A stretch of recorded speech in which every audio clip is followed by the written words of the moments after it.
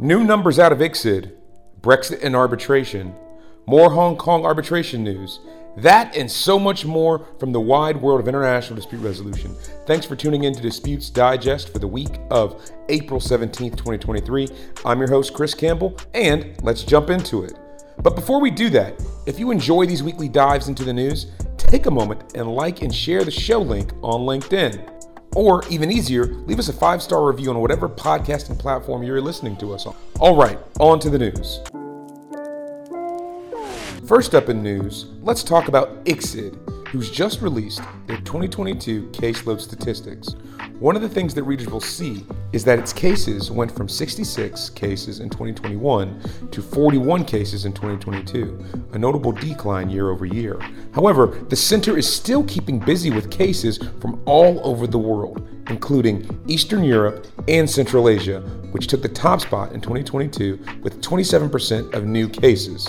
South America came in second with 17%, while the Middle East and North Africa trailed behind at 14%. And America, underachieving just a bit, managed to squeak by with just 5% of new cases. Now, if you're wondering which industries are seeing the most disputes, then look no further than oil and gas, mining, and energy, which accounted for 24% of all cases. Electric power and other types of energy disputes came in at 20%, while finance and information and communication tied at 12%. Construction and water brought up the rear with 8% each. As for case outcomes, it's pretty evenly split between investors and states. Of all the cases that ended with an award, 56% sided with investors, while 28% dismissed the claim's entirety.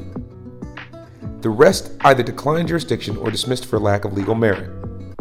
The statistics also highlight one more important issue, that is, diversity in arbitrator appointments.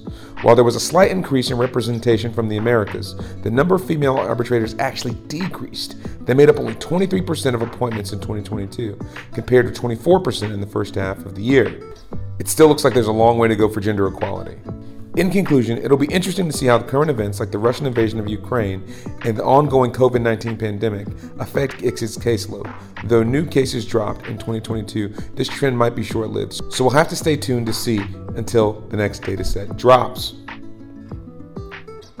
Then, let's talk about 3 things that people always think about together: monopoly, Brexit, and arbitration. I know, it sounds like a wild combination, but stick with me. You know the get-out-of-jail-free card of monopoly? Turns out that commercial agreements made after the UK left the EU, jurisdiction clauses specifying arbitration can be like that card. Who would have thought? Before the UK's big breakup with the EU, things were a lot simpler when it came to determining commercial jurisdiction between the parties in the UK and other EU countries. However, the implementation period ended almost 3 years ago on December 31st, 2020. It's a whole new ballgame. With the UK's attempted ascension to the Lugano Convention, it makes questions of jurisdiction and enforcement a bit more complicated. So how are parties avoiding getting trapped in messy jurisdictional swamps? One way to do that is to include arbitration agreements in their commercial contracts. It's not a one-size-fits-all approach, but it's a viable option. Arbitration can resolve disputes effectively and discreetly, while also offering 2 key benefits in the post-Brexit world. Firstly, and as well known, the arbitral tribunal can sort out any jurisdiction questions in its own discretion. And obviously, the tribunal can set things like the form, rules, and procedure to the arbitration clause. Secondly, arbitration awards can be enforced under the New York Convention, which has over 150 state parties. This makes enforcing arbitration way easier than enforcing a court judgment. I know I'm probably preaching to the choir here, but it's a non-obvious point for those working in or who may have relation with enforcement issues touching on the UK. So in summary, the next time you're thinking of negotiating a commercial agreement involving the UK and the EU, remember that get-out-of-jail-free card in the form of an arbitration clause. It could come in handy. Next, let's jump across the globe to Hong Kong, where a recent Hong Kong court decision has some interesting implications for arbitration. The court of first instance set aside parts of an arbitral award because there was no actual dispute between the parties to the arbitration agreement. Here's some background on the dispute. Arbitration requires party consent, which is usually established through an agreement to refer disputes related to a contract to arbitration. But the right to arbitrate doesn't arise until there's an actual dispute between the parties. In this case, CMB Fund and Cattle entered into a co-investment agreement, which included an ICC arbitration clause. CMB sued LX and an advisor to Fund Manager Management for fraudulent misrepresentation and conspiracy. However, CMB didn't name Fund or Cattle as defendants. Fund, Cattle, Management, L, and X then started arbitration proceedings against CMB, seeking anti-suit injunctions and declarations. CMB challenged the arbitrator's jurisdiction, stating that Management, L, and X had no arbitration agreement with CMB and that there was no actual dispute with the Fund Cattle.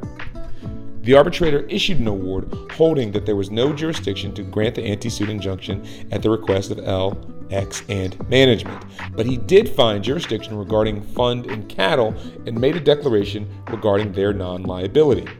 CMB applied to set aside the parts of the award containing that declaration, and the court agreed. The judge noted that there must be a dispute between the parties to an arbitration agreement for a right to refer the matter to arbitration. As there was no dispute between CMB, Fund, and Cattle in relation to the agreement, the arbitrator had no jurisdiction to make that declaration. This case highlights the importance of determining whether a dispute exists at all between the parties to an arbitration agreement before commencing the proceedings. The jurisdiction of an arbitral tribunal is derived from the existence and scope of the arbitration agreement, and if the tribunal lacks jurisdiction, then a court may set aside the award. Then let's zoom out for a moment and talk about the International Bar Association, the IBA, and a new task force they've convened to review and update their guidelines on conflicts of interest in international arbitration, and they're hoping to finalize their changes by next year.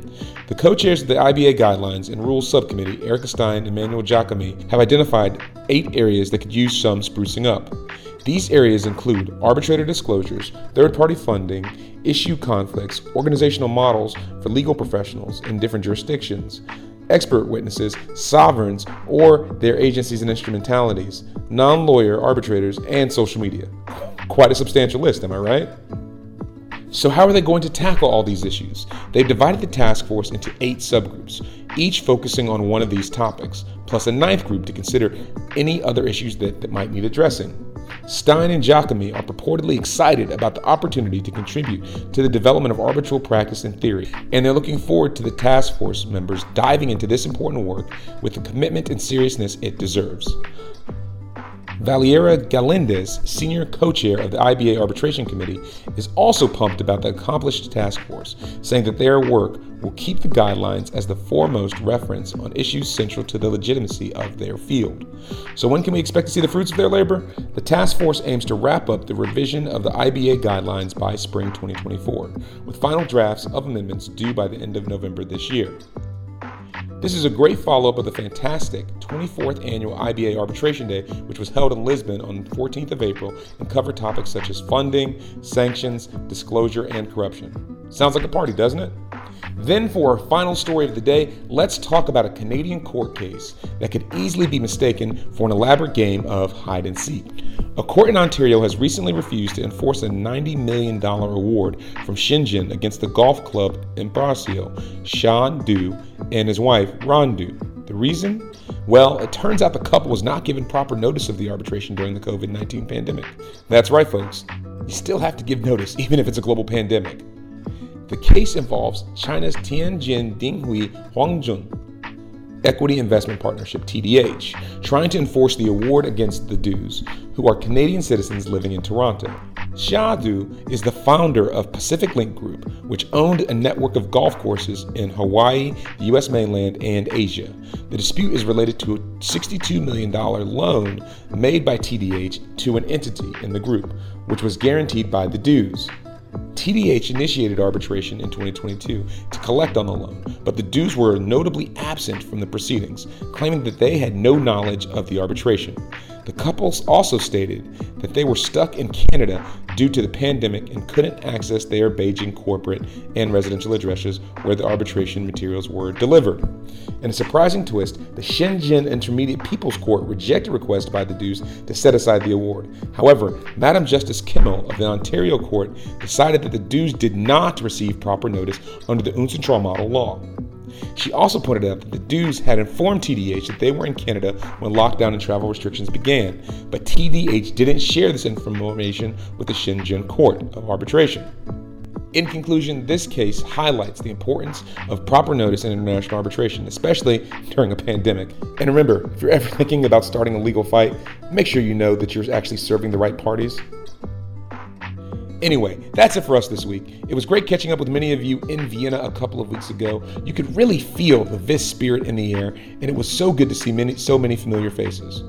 And then last week, as mentioned in one of our stories, it was IBA Arbitration Day in Lisbon. So we were a bit busy doing that, but it was so good again to see so many folks here in Lisbon. We're also working on season 5 of the show, which we look forward to bringing you in very short order. But we'll keep bringing some great weekly content in the meantime. So, without further ado, thanks for listening. This has been Disputes Digest by Tales of the Tribunal. See you next week. None of the views shared today or in any episode of Disputes Digest is presented as legal advice nor advice of any kind. No compensation was provided to any organization or party for their inclusion on the show, nor do any of the statements made represent any particular organization, legal position, or viewpoint. All interviewees or organizations included appear on an arm's length basis, and their appearance should not be construed as any bias or preferred affiliation with the host or host's employer. All rights reserved.